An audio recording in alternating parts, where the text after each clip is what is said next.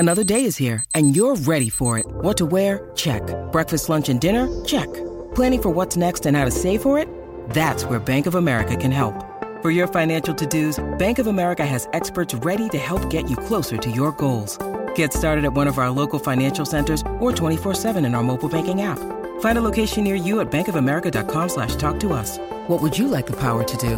Mobile banking requires downloading the app and is only available for select devices. Message and data rates may apply. Bank of America N.A., member FDIC. When you need mealtime inspiration, it's worth shopping Kroger, where you'll find over 30,000 mouth-watering choices that excite your inner foodie. And no matter what tasty choice you make, you'll enjoy our everyday low prices, plus extra ways to save, like digital coupons worth over $600 each week. You can also save up to $1 off per gallon at the pump with fuel points. More savings and more inspiring flavors make shopping Kroger worth it every time. Kroger, fresh for everyone. Fuel restrictions apply. Think you know the Brooks Ghost? Think again. Introducing the all-new, better-than-ever Ghost 16. Now with nitrogen-infused cushioning for lightweight, supreme softness that feels good every step, every street, every single day. So go ahead, take your daily joyride in the all-new nitrogen-infused Ghost 16. It'll turn your everyday miles into everyday endorphins. Let's run there. Head to brooksrunning.com to learn more. Hi everybody, it's Russ from My Hammers 11. I hope you're all safe and well. If you use the channel, please consider subscribing and hitting that bell icon so you're made aware of any time I put new content on. Loads of videos going up. Daily we have new interviews going up, but sometimes 2-3 times a day. Every interview, every memory, every guest is priceless. And I won't want you to miss any of them, so make sure you hit that bell icon. Some really exciting stuff coming up on the channel soon as well. Loads of great guests, including today's guest. Now, usually when I'm doing interviewing, I ask people what they've been busy during lockdown. This man hasn't stopped during lockdown. If you've got kids, his online lessons have been an absolute godsend for my daughter, particularly. He's the education ambassador for West Ham Foundation as well as Premier League. But you might have seen him on BBC Two on his Monkey and Seagull show, University Challenge when he won Celebrity Mastermind. The man doesn't stop. It's Bobby Seagull. Bob, how you doing, man? Cheers. I don't want to describe myself as the Mark Noble of education. Like I'm hustling. I'm here, there, everywhere. I'm Mr. Education. But you're always representing though, because you're always doing them from that room with the shirt behind it. Always representing, Bobby. Always representing. Yeah, but very proud, claret and blue. Like I'm pretty certain my blood. If I cut it, there's a claret coming out there. It goes claret when it's oxygenated blood, and then it's blue when it goes away, deoxygenated blood, away from the heart.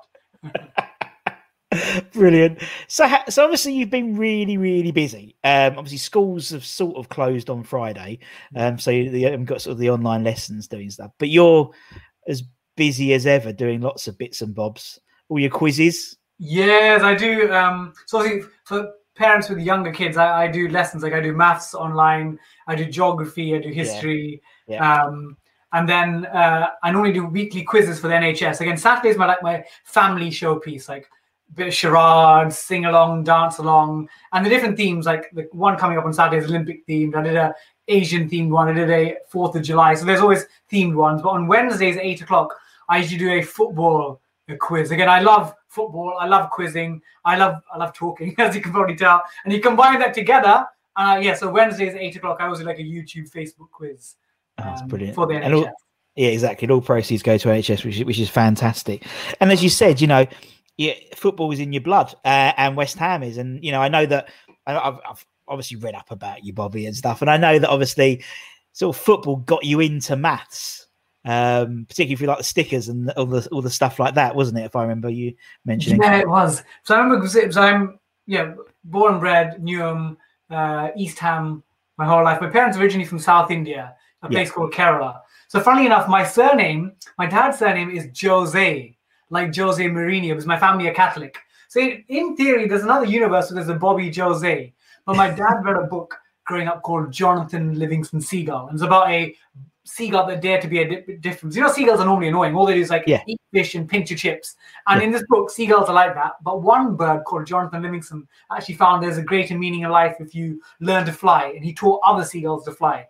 So my dad was so inspired by the book, Russ, that he wanted his kids to be inspired. So he said, I'm going to give you the surname Seagull from birth. So it's like a totally made up name, but it's my real surname on my birth certificate. So Bobby Seagull is a once in a lifetime, never been before name, maybe never again, unless I have Bobby Seagull Jr. So I've always been inspired to like educate myself and inspire others. Yeah.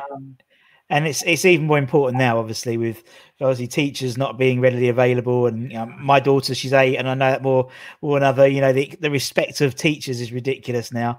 Having to sort of homeschool, and your sort of lessons, particularly sort of the history and geography. My daughter loves history, so she always watches it, and it's quite funny. I was like, I'm talking to Bobby. So she's not here today because she would be back. She'd be nagging me to say hello. But it must be lovely, being able to impart your sort of your love, your knowledge to the younger generation, particularly now when they sort of need it, to be honest.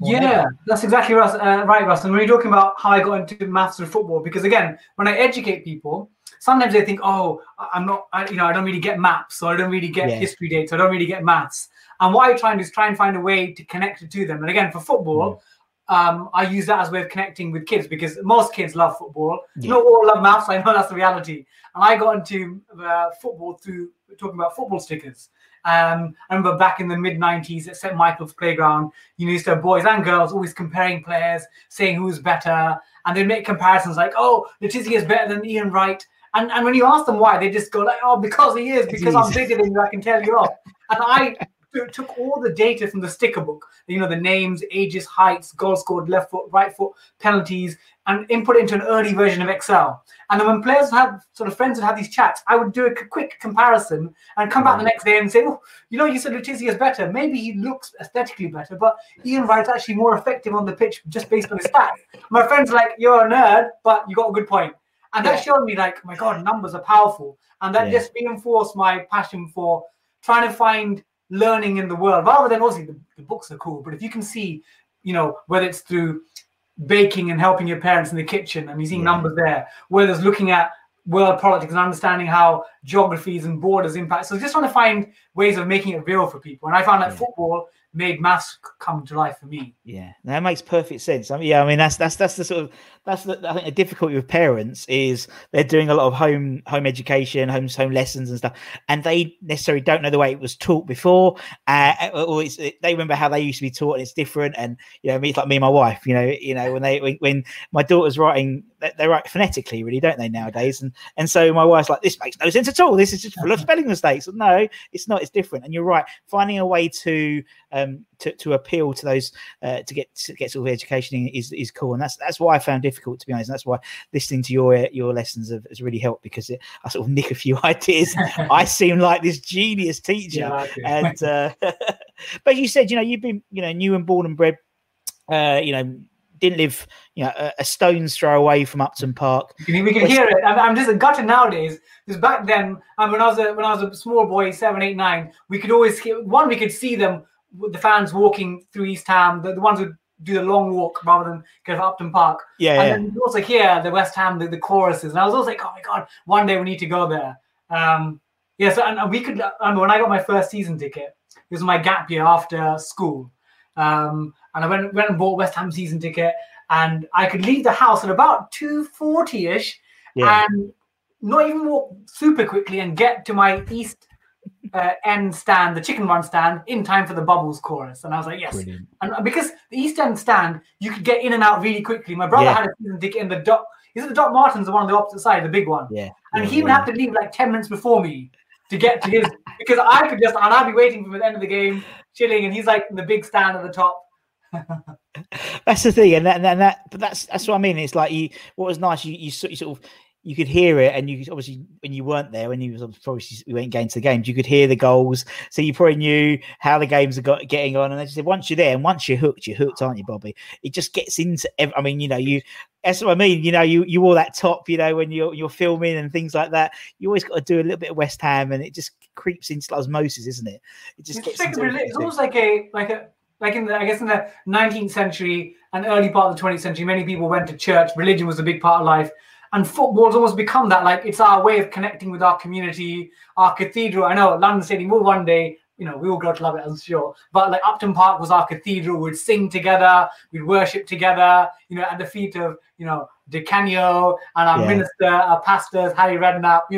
That's what brings joy to life, I reckon. Yeah, exactly. And you're right. It is. There's loads of power. I think when people think of it like that, they do treat obviously football like a religion, but their club is like a religion. You're right. And it's like, and if anything, the congregation has been more useful ever since, obviously it's lockdown, because, you've got all the banter and stuff, and it's lovely to see. I mean, part of this channel was developed because of the West Ham congregation, the West Ham family. I wouldn't have got to God knows how many subscribers and stuff. It wasn't everyone being interested. You two getting this together, because again, we've got such a great community West Ham fans, and it's brilliant people like you are just taking it out there and showing the world what we've got. Yeah, it is. I mean, I've even got rival fans. I'm going to be on their podcast, and so it's sort of talking about it. So it's brilliant. It's brilliant. So obviously, being a season ticket holder, obviously, your family being season ticket holders for 20 odd years now.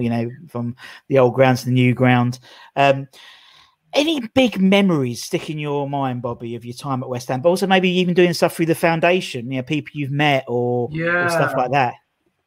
So this thing is like, there's memories of games, there's memories of incidents. Like, so in terms of like when I first realized, I like football and the connection to the club was when I was in primary school. I played for my team in central defense, St. Michael's, and we came up against St. Joachim's in a Newham tournament. And there's a lad called Jermaine. Apparently we heard he's quite a decent footballer. Yeah. And I was a defender. And this guy scored 5 virtuoso goals. One was I miskicked, he volleyed it straight in. He scored a corner. I tripped him up for a penalty, he scored. I tripped him up for a free kick, he scored. And another goal, he picked up the ball at the halfway line, went past all of us, and I kept him trying to like trip him up, couldn't get anywhere, and we whacked him from the edge of the box. And then their teacher subbed him off at half-time, and this guy's name was Jermaine Defoe. Yes. And he ended up going to my secondary as well at St. Bonds, and I was so pleased when later on he joined the club. I know he's for about 5 years, but it just for me, there's a weird connection of how I played against someone, thought he looked pretty special. I did an article for my St. Michael's internal school newsletter saying this guy's going to be great. And even when I got after St. Bonds, I got a scholarship to Eton for 2 years. When I was at Eton, he was on loan at Bournemouth, and he got 10 goals in 10 games. Yeah. I remember him turning up in the Sun newspaper, and I was telling my friends at Eton, my middle class posh friends, I know that guy, I know him, I know Jermaine Defoe. Well, I don't know him, he's an acquaintance, but I was like, so that was a cool family connection to the club. Yeah, and actually, when you was at Eton, I read about not only obviously West Ham royalty, but you played against. There's not many people who have played against the Royal. See, Prince Harry, wasn't it? Prince Harry, yeah, because he was in a different house. So it's weird. I would never call him. He's not a friend, but those people that at school that you recognize and you'd yeah, you're right. Yeah, he's one of those acquaintances that I would, he would nod in approval. But we played against him in the cup quarterfinal, and I'd become then a right back.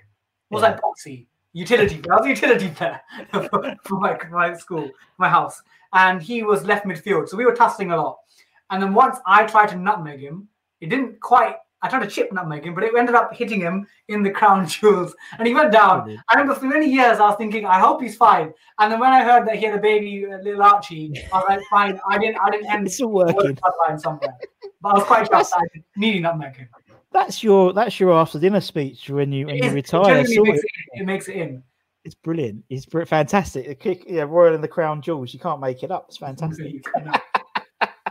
And obviously, since obviously you do a lot of stuff with the Premier League, and I know you beat Gareth Southgate at a quiz. Yes, he was. Oh my god!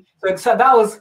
The thing is, when people often look at me and go, Bobby, you're really smart and knowledgeable. Smart, I am, but I work hard at my knowledge. Again, with football, I'm constantly looking up league tables, stats, reading different reports. So I think it shows that, again, if you meet, again, as a teacher, some of my young students, they can reel off so many impressive stats about performance and historical cup records and our managers. And then you ask them, okay, so tell me who was Prime Minister in 1985. They're like, no idea.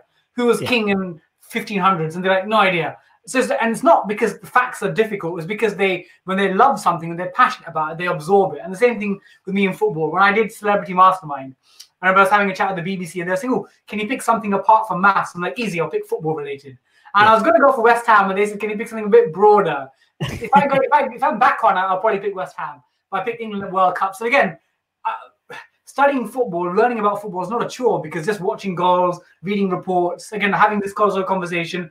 Again, if people are having a conversation about, let's say, Albert Einstein and relativity, a lot of people might go, "Oh God, boring."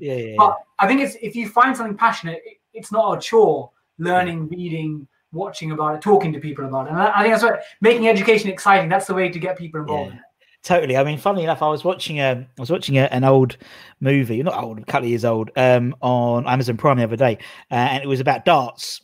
Yeah. And the House of the Flying Darts, it was called, and they were talking about just the mathematics involved in obviously darts, because you have to not only but you've got a probability, and then you've got, we're getting very off topic, doesn't matter. No. You have the probability of checkout, but obviously knowing if I'm going to miss, I'm going to hit a 5, and then I have to. It's incredible thinking about it. It was like they went into real depth, and you don't think of it like that, but it was like it's so true, and it's like how clever these guys are, because it's just like, and obviously repetition as well, but when they say a lot of things when you learn at school and you don't use them afterwards, that's what I'm trying to teach my daughter. Like, we're talking about money, and we're doing all the pounds and shit, and not pounds, shilling, and pence. How old am I? But pounds and pence, and she's not relating to it, because she does her Robux on her game. I go, right, 500 Robux equals this. So how much is? And you're right. It's just about finding a way to make it enjoyable. It's great, and I can see the whole top, your own personal top trumps, and that's brilliant. Okay, actually, you're wrong. Actually, Antonio does have a better. Can I show you something in my room? Like my family, we were into. My dad found this. This is like in the mid '90s. We created our own fantasy football leagues in the mid '90s. How cool is that? So again, we were into our stats massively. We had our own teams. We had our own transfer markets. You could buy and sell players. Me and my cousins, and we had different league tables. Yeah, that's 93, 94 season. So we we were almost like creating a little business, creating values for players, but we were just having a game, having fun. Yeah. I think that's what I'm learning. If you can make it fun, you can get kids really hooked into it. Yeah, no, you're totally right. And as you said, but then, having fun and being a West Ham fan, don't necessarily go into, particularly now, obviously we didn't have football for, over 100 days. And I think everyone got a bit used to that. And then it all started again, and nothing had changed until obviously recently, where we seem to have at least got ourselves out of the poo, and we'll be playing in the Premier League, hopefully. Bar 99.99%. Exactly. I can say that's we've made it. I was going to ask you, from a statistical perspective, how safe we are. But yes, it will be a hell of a swing if that happens. But no, yeah. I mean, what do you think about the whole, obviously, football back? And you must have obviously watched quite a lot of football as well. Are you busy? But obviously, yeah, I know it's ridiculous, isn't it? I'm watching every I think the thing is, I am in the late '90s, early 2000s. So my dad decided he'd get Sky for us, but then Sky Sports, and then we were watching everything, like Tranmere Rovers. And my dad's like, if I get this, my kid's education is going to go down the pot. So he stopped it, and then so we ended up having to if we wanted to watch a game, we had to go to our cousin's house. So our uncle had Sky, so we'd watch the games there. But it meant that we couldn't watch every single night. Because again, as adults now, we've got Sky and BT Sports, and now under lockdown, I'm watching too much football again. The thing is, I used to go to every game at Upton Park or the London Stadium, but then as work got busy, now it's more difficult. So my family, we share the tickets around. But yeah, lockdown's been dangerous, because now I'm just watching everything. It doesn't matter if it's an inconsequential mid-table clash, or if it's even was it Juventus Lazio yesterday, seeing if Ronaldo would overtake Immobile. I don't really like Italian football anymore. I used to love the late '90s. Remember, was it Channel 4? Yeah, Gazzetta. Go Lazio. I don't watch Italian football, but I'm just watching everything, so it's a bit dangerous. It's just taking up all my time. I know. I actually, to be honest, and I actually can't keep up. I would look at my phone and there's been 3 games on already. And I was like, when did that happen? Obviously if it was a Bournemouth game, I knew it was happening. But as you said, I don't know, Leicester, Everton or whatever. And oh, okay, 0-0. And you just saw these. Oh, okay, Everton. Oh, they beat Sheffield United yesterday. Very good. But you're right. We've been like starve and famine, isn't it? It's like, from feast to famine, or the other way around. If we had no football, then this plethora of games like every day, and then it's over on Sunday. It's like the World Cup, isn't it? It's like the World Cup of Euros, isn't it? Like, yeah. And then Sunday, that's it. Stop. It's like, what? What do we do now? And we have to wait like 2 months or whatever until sort of mid-September, or when they think we're going to go back, but or get the games back. But it's weird. But hey, at least we're in the Premier League, and there's a bar of 0.00. Yeah, exactly, recurring. And so it's good. But and I've been impressed. I mean, you look how many points we've taken. And it's not bad. We've done all right. It's decent. Like, was it the season?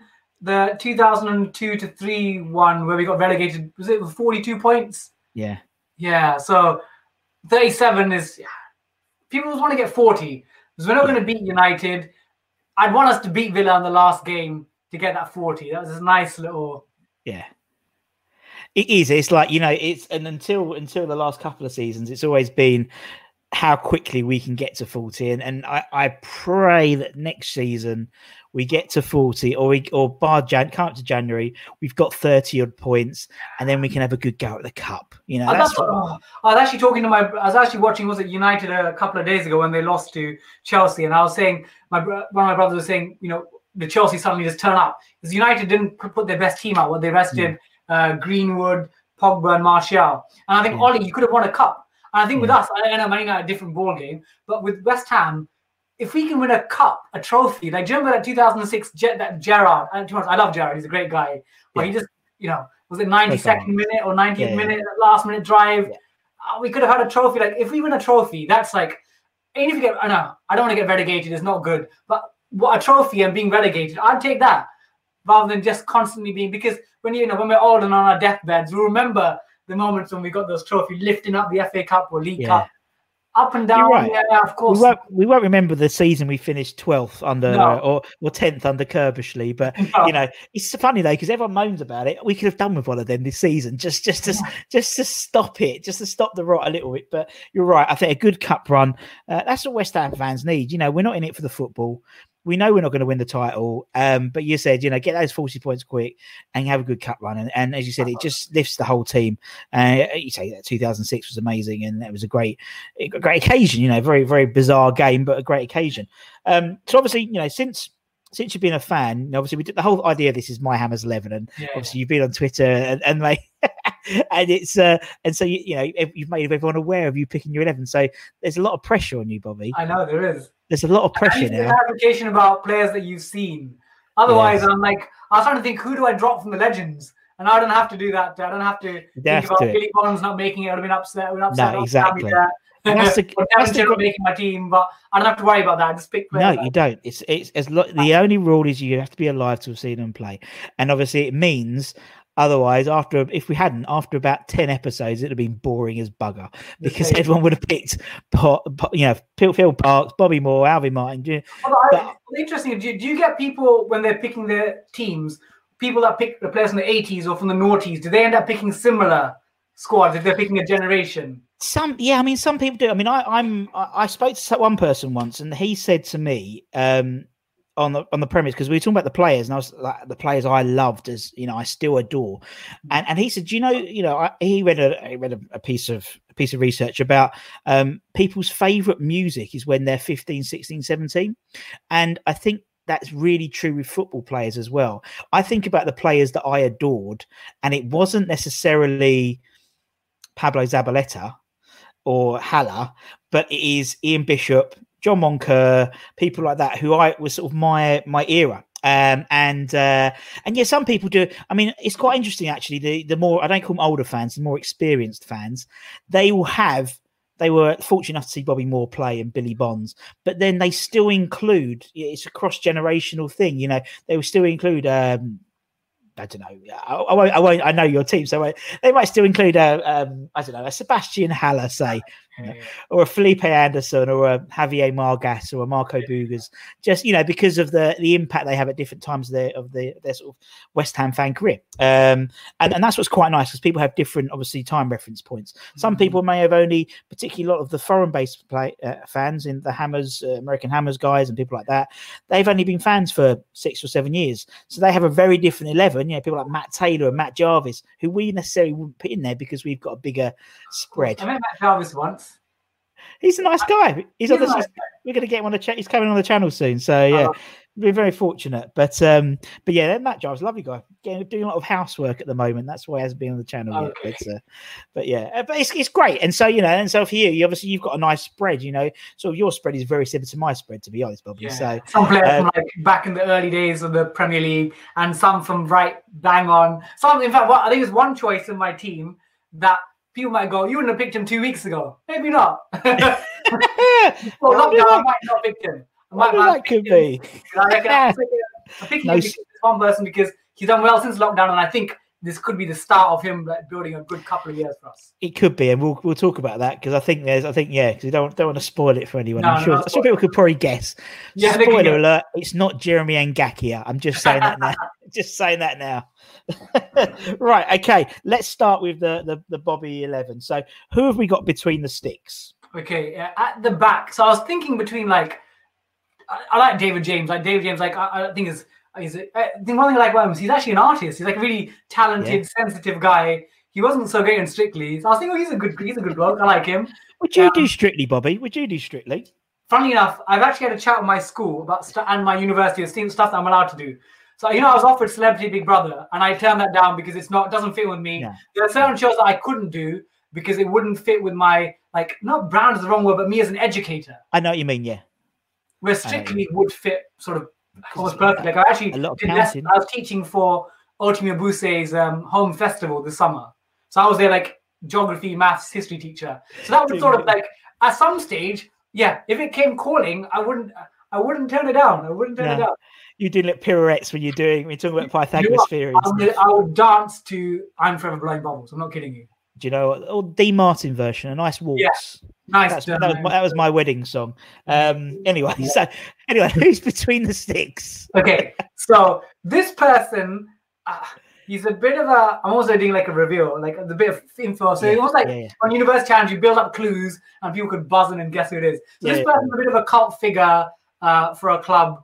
And to be honest, I remember iconically for one performance where we not robbed, that's unfair. We gave Blackburn the title. So I remember Man United, Upton Park, if they'd got the win, they would have got the title. I think a three-peat, a triple of the title. But Man in the Sticks just stopped them, and right near the end, he stopped Andy Cole. And I remember going to school yes, this guy stopped Man United winning the title.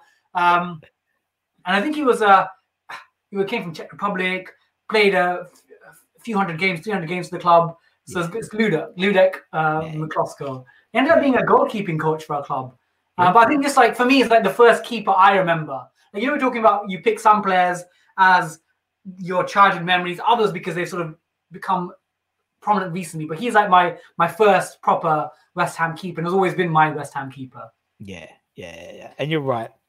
You're right, totally. That Man United game will always be his sort of, I don't know, his sort of highlight reel, because that was, and it was actually quite funny because I was watching some of because my granddad always used to call him Loopy Ludo, God rest his soul, and I never really believed him, but he was just a larger than life character, and and it's great when you talk to the players and the players who played with him, and they all loved him. He was a lovely guy, and also some of the fans, because he did a hell of a lot for the Scandinavian Hammers and stuff, and a lovely guy.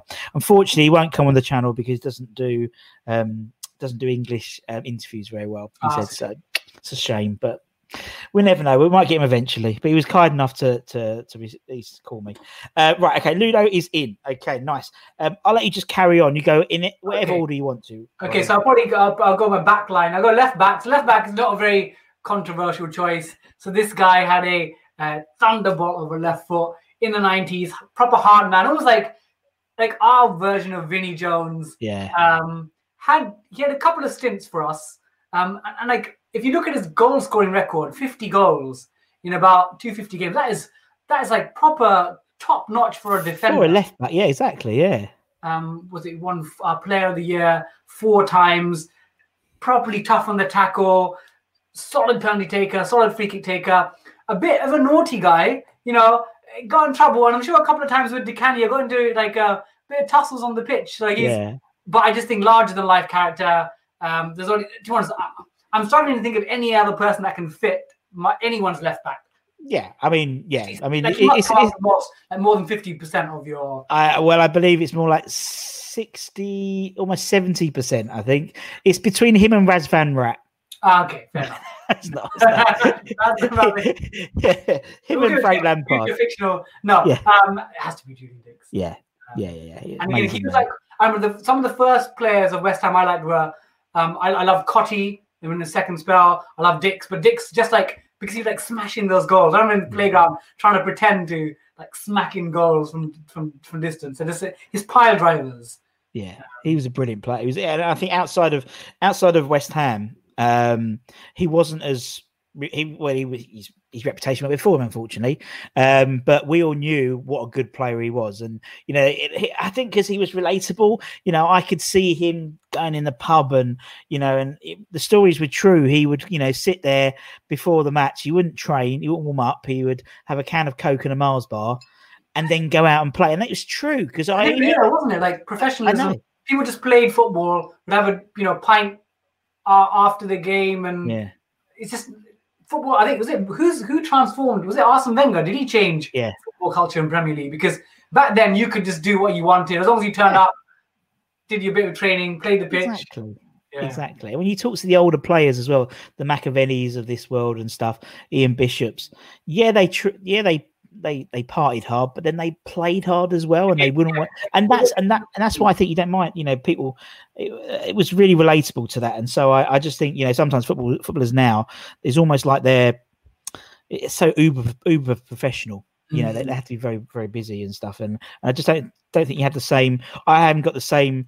I've got the same sort of allegiance to a Sebastian Haller as I do to John Moncur, for example. Yeah. Just because there's that relatability, and it's not because one's a foreign-based player, because people like Canio and stuff like that, but it's just the way the game's changed, unfortunately. And it's true every person you speak to, all the older players, that's exactly what they say. Players don't hang around as long as they used to as well, which I think why you don't get that steam. Right, okay. Dixie's in. Ludo, Dixie. Who's next? So I'm going to go for a back three, mainly because there are more attacking players I wanted to get in. Nice. So I was thinking between Ginger Pele. He was close. And I wanted to give it to him, but how can I turn down one of the greatest talents that West Ham's youth has produced? I mean, one of the greatest defending talents England's ever produced. And I almost wish we'd had him for longer, but at the age of 19, for this player to become our player of the year, as a defender, to be player of the year is pretty special, because if you're a midfield forward player, you get recognition. But as a defender, it's so rare. And in the end, he moved to Leeds for like 18 million. But Rio Ferdinand. And it was quite iconic. His first game, he came on as a sub for Tony Cottee. And it's like, how cool is that? One of our like proper club legends. And I know Rio's not like a legend in the sense of, been there for like 10, 15 years. But his youth and his development before he moved on to bigger things, to England stardom, I've got to put Rio, like one of the greatest defenders ever. Yeah, totally. And a lovely guy. And he's one of those people, it's quite funny. When he does other stuff, so when he was on Peter Crouch's thing the other day, and when you see him on telly, I still see him as a West Ham boy, despite the fact they put, Man United captain and leader, he was West Ham. He's still a West Ham boy. And obviously, his brother and stuff like that as well. And Anton's been a new channel, hasn't he? Yeah. He's lovely. Yeah, he's a nice guy. And I mean, we hope one day we might get he retweeted one of my Tony Carr videos. So come on, Rio, come on, you could do it. But I'll get Anton on the case as well with him. Right, okay, Rio. And who's going to be the third in your sort of defensive back three? Yeah. So again, when we talk about like loyalty to clubs and people that have lasted, and this chap here, 17 years. Interestingly, he was born in Hartford, Connecticut, in the US. I know it's like a strange, like looking at West Ham players, but I don't see him as I don't see him as an American guy. And the thing is, he reminds me of myself as a player, because like I was a defender, but ended up being like a utility player because I'm pretty competent, maybe moving to midfield if we needed, very loyal.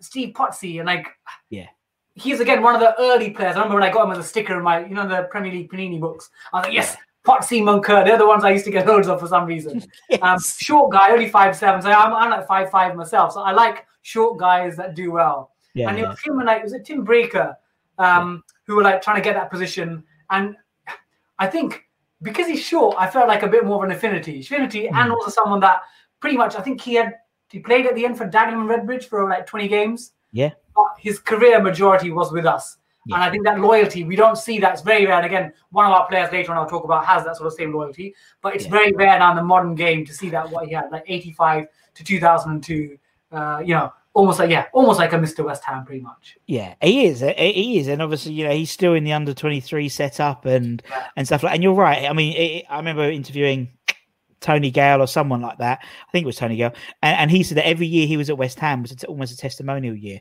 and you don't get that loyalty. I mean, that's why I think we need to like literally do something incredible for Mark Noble to have played 500 games for the club is in particularly in today's world is phenomenal, let alone in any time of football. And we're gonna me and I'm trying to do something for through the channel for him, and we'll be doing that soon hopefully. But he's a fantastic player. And Potsy, do you know what, I formed with my mate a 2-person fan club at the Steve Potts Appreciation Society when I was about 12. Yeah, we should get it going again. But yeah, I love Potsy. Okay, that is a nice solid 4, including Ludo. Carry on, Bobby. You go for Okay, so we're going to go to the midfield. Yep. So I'm picking a player that. Okay, so we've got like Potsy, like 17 years at the club, dedicated beyond all measure, apart from maybe the modern Mr. West Ham. So this player I'm picking, like, I've very rarely seen someone with a clout and blue shirt with a level of skills, like the dribbling, the technique, the vision. Again, the way he could. Again, we talked about Dix, the way he could rifle a ball, but this person here, the way he could get a ball and just manipulate it into the corner. And there are a couple of goals. Was it a free kick against United, a free kick against Bournemouth? I was watching him recently on YouTube, and the Bournemouth free kick is just like, how does he just get the ball right into that corner? And it's Dimitri Payet. Yeah. I know he's only there for a couple of years, but he played less than 50 games for us. But like his debut, we were playing against Arsenal Emirates, and I think he assisted Coyote. And we won 2-0. And from that, I was like, "Oh, this player looks pretty decent." Yeah. And do you reckon he's world class at his peak? He was well. I mean, he was. We don't get many Ballon d'Or nominees. It was technically he was the 13th best player in the world that season. Crazy, I know, crazy. And he played for West Ham. I know, absolutely mental. And particularly it was like it doesn't very often happen at West Ham where you've got a player that all your mates who don't support West Ham want in their team. I know. You know what I mean? Where it's like, I live in Hornchurch, so, we've got a lot of Tottenham fans, obviously, mainly West Ham, but even my schoolmates, my old school, we might be playing Liverpool, and the Liverpool fan, he goes, "Oh, Dimitri Payet, I'd love him in my team." And he was our player. And I was talking to, I think it was Gonzo from Hammer's Chat. We was talking about the song, because obviously the song which we invented, then people nicked for Ozil and stuff like that. And it's always a celebratory song, but actually he had a nice slant on it. He thought it was almost like disbelief. We've got Payet. I just don't think we understand. It's like, it's so true. But you're right, 50 games, but he made such an impact for the modern fan and any fan.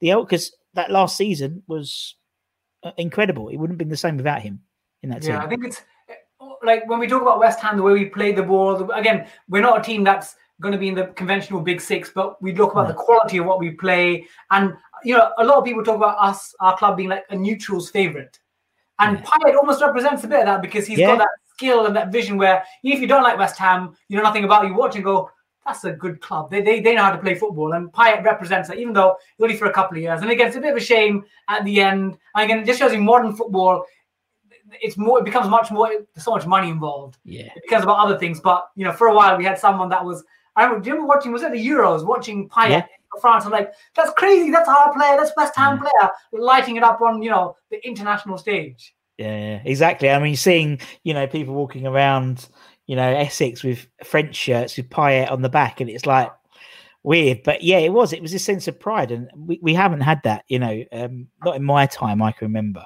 Very rarely you get a player who performs in the international stage like that, and he was just I was honored that he played for us, because it was an honor to watch him play. As you said, you would know anyone sort of the statistics involved, the trajectory to get those the spin on that. It was incredible, an absolutely incredible player, and it worked, and the stars don't usually align for West Ham, but that time they did. They had the right manager, the right player. He knew how to work with him, and obviously, that last season was just magical at Upton Park. Right, who's next then? So we're now in the centre of the park, so going for someone that had 2 spells for us. Yep. Frustratingly, the spells were before his peak. One was at his end, but in terms of like pure talent on the ball, one of the most precocious talents ever to emerge from our system. Yeah. He reminded me, maybe just a bit more of an adult. I thought, like, actually, I could see a bit of Gaza in this guy, the way he had this touch, the craft and the ball, and he could like. Also, like Bruno Fernandes at Man, the way he could see things. This guy could just see things and lift the ball. He came back to us. I sort of think it's a shame. The first season I watched him properly was the year that we got relegated. Yeah. In that year, we had a great team that year. But Joe Cole, for me, just again, I think he like represents like even more than Pyatt, because he was one of our youth players. The players that we develop, players that can pick out a pass, players with vision, because he's not a big player. He's a short. I think that West Ham we don't have many there's a Billy Bond 6'3". He's coming up. We don't have the huge players, but players that are small, compact, can pick a pass, and Joe Cole represented, I think, the best of that. Yeah, totally. Although actually saying that, recently, since the restart, we've had this sort of, he's someone like Souček, and how many headed goals have we scored and corners, and we're not. It's amazing, but you still got the people like the Bowens, who are just like stocky. It's brilliant. I think. Oh, do you know what? I was just excited when we signed Dean Ashton as when we signed Bowen, because he's young, he's hungry, and he has got the grit in his teeth, and I love him. But yeah, Joe Cole, he was like, you're right. He came at the bookends of his career with us, but. In theory, he was with us since he was 12, 13, and he was just. I've seen the video of him, was it the Milk Cup? One of those when he's at 13 or 12. I saw it on YouTube recently. Yeah. He's a little lad, and he's been tearing it up and just saying, I love West Ham, and, I'm just going to keep working on my game. Yeah, it's this. Brilliant. I loved him. Magician. I loved him. He was a magician. And you're right. He was technically so gifted, but because he was one of our boys, there's more. People revere him even more, don't they, because of that? I love Joe Cole. All right, okay, Joe's in. You're doing well so far, Bobby. This is pretty much my team. Okay, who else? Who's next? So we're going. This is my captain. Yeah. So he's only a couple of years younger than me. He's a Canning Town lad. So I wonder if we ever cross paths. I met him subsequently doing work for the West Ham Foundation, but I wonder if we ever cross paths on a bus in our school days. So he's had 500 appearances at the club. He's played for us. Apart from he had a couple of loan spells. Was it at Harlan, Ipswich? Yeah. And this is a player that should have got an England full cap. He got caps at under 16, 17, 18, 21, and he even turned down the chance to play for Ireland. His grandparents, I think, from his mum and dad's side are from Cork. Yeah. But he said, no, I'm gonna give it to someone else. I don't want to just pick up the shirt and disrespect someone else's opportunities. Like, he's got so much respect, so much loyalty. Mr. West Ham, Mark Noble. I think this guy's got to be a manager one day. Oh yeah. Without doubt. It's so rare to find a player you were talking about, not just in the modern game, but any sort of historical era. 500 games for one club, that loyalty. And I know, like, his legs aren't what they used to be, but just his heart on his sleeve. And that's why I want, because sometimes we get the Premier League, we get these foreign players, and we need them. They add value to the Premier League because they're like world stars. But sometimes they come because they know it's like, London's a great place to be. Premier League will boost their status for brands and stuff. But Mark Noble, he's like a local lad, puts everything on the pitch. And again, he supports the community, supports charity work here. He's a Hammer of the Decade 2010s. Like, even if we did like a Hammers of all time, I know Bobby Moore would probably end up being the Hammers captain. I would put him like my vice captain of all time, because he just represents literally everything it means to be a Platinum Blue. Yeah, you're totally right. And obviously, I'm fortunate enough because I'm one of the 300 to go to the games at the moment. Play the music. So clearly, they need to know what stadium they're playing at. And stuff like that. And so I'm one of the 400 there, 300 there. I was gutted I didn't record it on my phone or whatever, but Mark wasn't, that Chelsea game, Mark wasn't playing. So he was sat in the disabled bay because that's actually socially distanced already because obviously they'd have space for the wheelchair access. So it was him, David Martin, and when that third goal went in, when Yarma scored, and obviously there was a photo taken where they showed the bench from behind Yarma, and you saw like Bowen's face, like a little schoolboy. Seeing Mark Noble celebrate that goal, he almost punched a hole in the wall. He was so much joy, and as soon as that final whistle went, he jumped over the barrier to run down the stairs and run into the tunnel. And it's like he's still, despite the fact that he's played 500 games and he still has this enthusiasm for the club, and it's the same as us. We've been supporting West Ham for God knows how long, and we still get excited. We still know they're not going to turn up against Watford. Well, I did, but turn up against a Watford, and they'll turn up against a Man United. But he still has it, and I absolutely adore the man.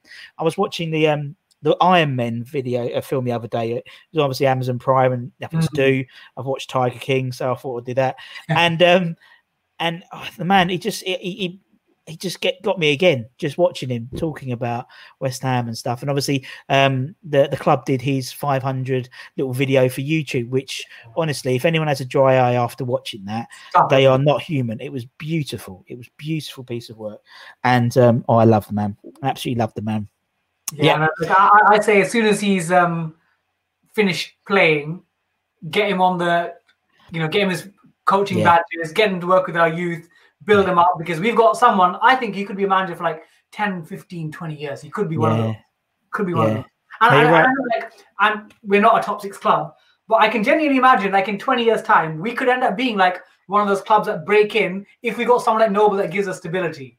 Yeah. No, I know what you mean. I totally agree. And I interviewed Kevin Keane, and one thing he said was he has been getting in Mark's ear about becoming because apparently he's fantastic with the kids because they look up to him because he's Mr.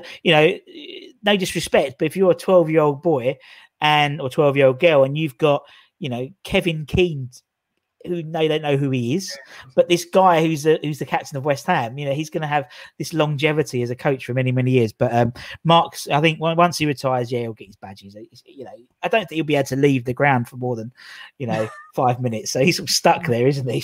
When those dogs when they're on a really long lead. That's Mark. Just get him back. Reel him back in. Right, Nobes is in. Who's next there, Bobby? So we've got back 3. We're going to have a 4 in the midfield. And I'm going to put... so this guy, thing is, if you mention him to most people in the public, they'll probably remember an amazing bicycle kick outside the box, not for our club, but for QPR. Or when he celebrated when Beckham scored against Argentina a penalty, and you see him going into the corner. But for me, again, the time when I was really getting into Hammers, and again, unfortunately, a few of the players I picked were the ones I properly saw in the year that we got relegated. Season ticket. So he was in that season as well. But Trevor Sinclair, just the way he'd bomb up and down the pitch and got his fair share of goals, got close to 40 goals for the club. And I think there's one goal was against Derby County. Yes. Boxing Day. Boxing Day is always great. It's like, we're talking about football all the time. Between Christmas and New Year, we got loads of football. It's almost like we're living in that period now. Yeah. Continually for about a month. Yeah. He's got that scissor kick goal. I love Trevor. He's a bit controversial nowadays, and sometimes his statements on Twitter, or I guess if you're a media personality, you got to say things to get people to almost like clickbaity sometimes. Yeah. But as a player, I loved him. He's only 5 years, but he still loves the club. England as well. You're right, and he played for England again. Another player who was performing at a World Cup for us, and he was still a West Ham player when he was at that World Cup, and he still loves the club. He still sees interaction. And one day we'll get him on. He likes loads of my tweets, but he doesn't. We'll get him on. We'll get Trevor on. We'll get him all in now, Bob. Now you're on. We'll get him all in, son. But I love Tricky Trev, honestly. And again, I always talk about my granddad, God rest his soul. But his eyesight was going when we used to go to West Ham, and anything that was done well by a black player for West Ham was Trevor Sinclair. Yeah. It may have been, I don't know, David James in goal or whatever, but it was Trevor Sinclair, bless him. And I loved him, honestly. And I think he was one of those, I can see a lot of parallels to another player you're going to be talking about soon. Just quick, fast, quick, strong runner. And we don't get that enough in the Premier League. Everyone's too clever. And wingers. We don't having those good wingers. It's rare. People, I guess the game's changing, but Trevor was one of those like solid in the wing. Yeah. And he was like, him down one wing, and we used to have loads of good left wingers like Matty Etherington and Lazaridis, and even before that Matthew Rush and people like that. And they were just proper wingers, just run to beat the fullback and cross it in. As long as you got a good striker in, and Trev did, he had obviously that the cross for the goal, that was him, and it was and obviously he had Hartson and people like that as well. But big fan of Trev. Okay, who we got next? So we got the midfield four. Yeah. And in front of the forward line, I'm going to put someone in that pocket. Nice. So this person, I don't know how to describe him. Man, myth, legend.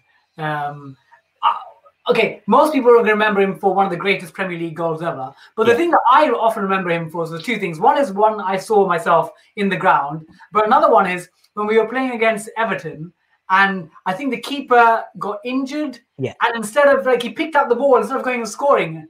And everyone's like, that's just from another era. Yeah. And Paolo Di Canio, that just represents him because he's bigger than football. He's bigger than sport. He's like this, he's just like larger than life character. And obviously added to that, he's got that heart, but he's got that that gift, that vision. And when you look at all time, not just West Ham goals, but all time Premier League goals, that volley with the outside of the boot, that's got to stand up. Top 5 goals.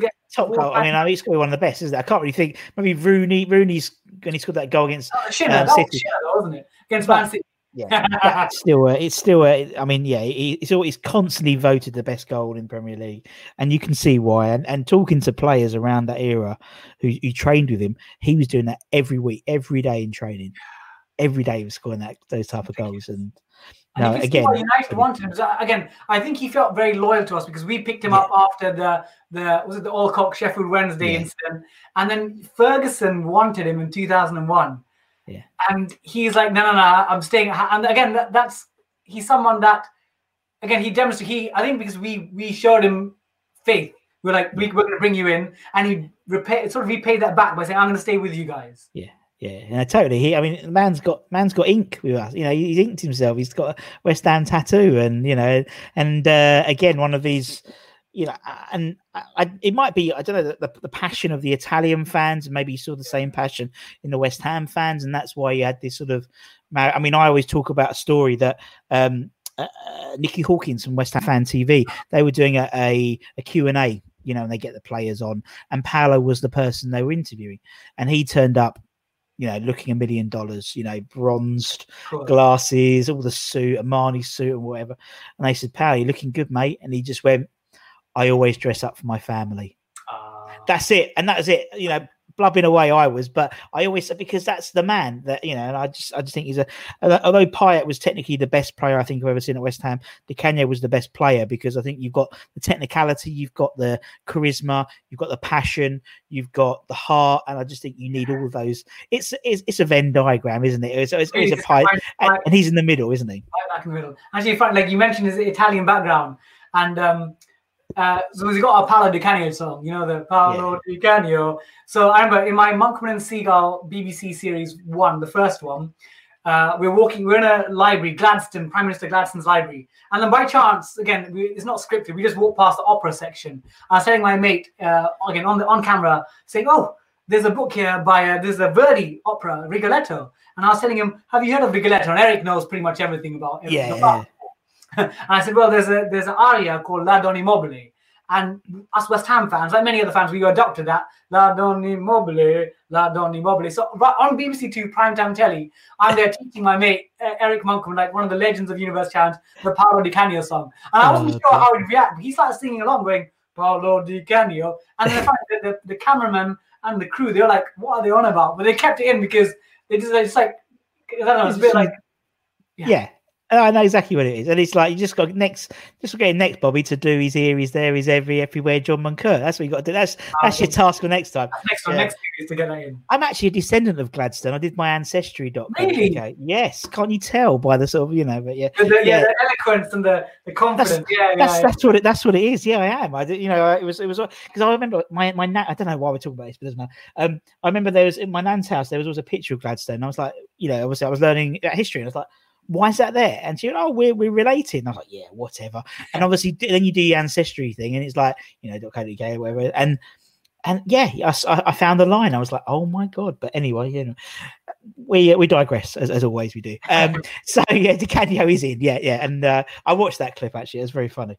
Bless him, because he didn't really know what was going on to start off with, did he, Monk? Yeah, he doesn't. What do you think? Opera? Okay. Di Canio? Who's that? Yeah. He just sing along, bless him. Right, okay, so we've got Di Canio in the hole. So who's going to be spearheading this team then, Bobby? Who have we got? Okay, I gave a hint about one of the players. Yes. So this is someone, if you'd asked me 2 months ago, would I put him? I'm not too sure. So he's the first time I met this player was actually 3 years ago. I was invited by West Ham when I started doing work at the foundation. Yeah. And it was at half time. He was injured. And the club were like, oh, go to this player, go and have a chat with Bobby. And I ended up having barbecue chicken wings with this player at half time in a game. He was injured, so he was doing like press work. And I choke in this guy. He's like really down to earth, humble guy. And again, if you look at his career, he started at Mitcham and Tooting, and he was at Reading, had loan spells at Cheltenham, at Colchester. So you'd think you're not going to end up being a Premier League player. But he ended up, playing for West Ham at he moved to us 2015.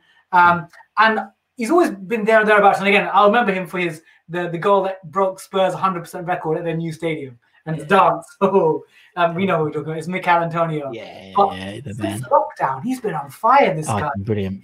Do you think Moyes, again, Moyes, what he did to Arnautovic, started making him effective in the box? And Antonio now, who else got better stats than him in the Premiership? He hasn't. I saw something the other day, and his stats are off the chart since restart. Yeah. And same as something like Souček. Souček's run more than anyone else, and Bowen's got as many assists as someone else. And he's an absolute beast. And when he's got the bit between his teeth, which he has in the last, he's brilliant, and it's great. I just want. The only thing is, I'm always worried with him that he's one injury away from another. I always think that. Do you know what I mean? The first time I met him was because he was on an injury break. The club were getting him to do like press relations work. Yeah. And I'm always gutted. The game against Norwich, when he got that fourth goal, I started Googling, who else has got 5? Because Aguero, Berbatov, Defoe, Shearer and Cole are the only players who've ever got 5. And I was thinking, Moyes, just keep him on 12 minutes. Norwich are letting in goals left, right, and centre. He could have got that. I reckon he could have got the 5th, and the club would have willed him on. But he's got 4. Yeah, that's going to be a lesson for. He's brilliant. And the only thing that has disappointed me about Antonio's career at West Ham, particularly in the last, since Kevin Nolan's come on, is he hasn't done a chicken dance as a celebration.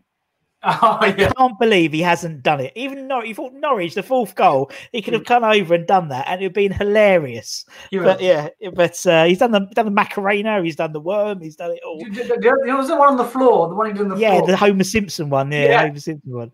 But he's great. He's great. And I just hope that after restart, next season he can have a proper run with Haller up front, and because Haller likes working with him, you can tell. And Haller needs someone like Antonio. And it's made. You've got Bowen, Haller, and Antonio. That's your 3, and it would scare the crap out of anyone. It's very good. Okay, Antonio is in. Who is the last piece? So the thing is, I was tempted to put Tevez because that he saved us the little Houdini trick. The last, we got him through strange means. We'll just call it that. We'll just say that. I was very, very tempted to put him down. But in the end, I ended up picking someone closer to home. Someone that, again, I told you I played against when I was 7, 8, 9. Absolutely destroyed me. Ended up going to my school. But I'm picking him more for I think this guy, not just what he did at West Ham, but what he's shown as a striker. He's the 8th top scorer in Premier League history. And also what he's done with little Bradley Lowry a few years ago. He's got footballers sometimes are seen as a bit detached from us because obviously they live very wealthy lifestyles. But Jermaine Defoe is not just a top quality striker, knows how to play, really smart, scored a winning goal for England in the World Cup. Was it Slovakia in the South Africa World Cup? But he's got a proper heart to goal as well. What he did with Bradley Lowry, and I think for that he's ascended football into like another level. Like, we talk about players that move beyond football, and he's done that for a lot of people in the public.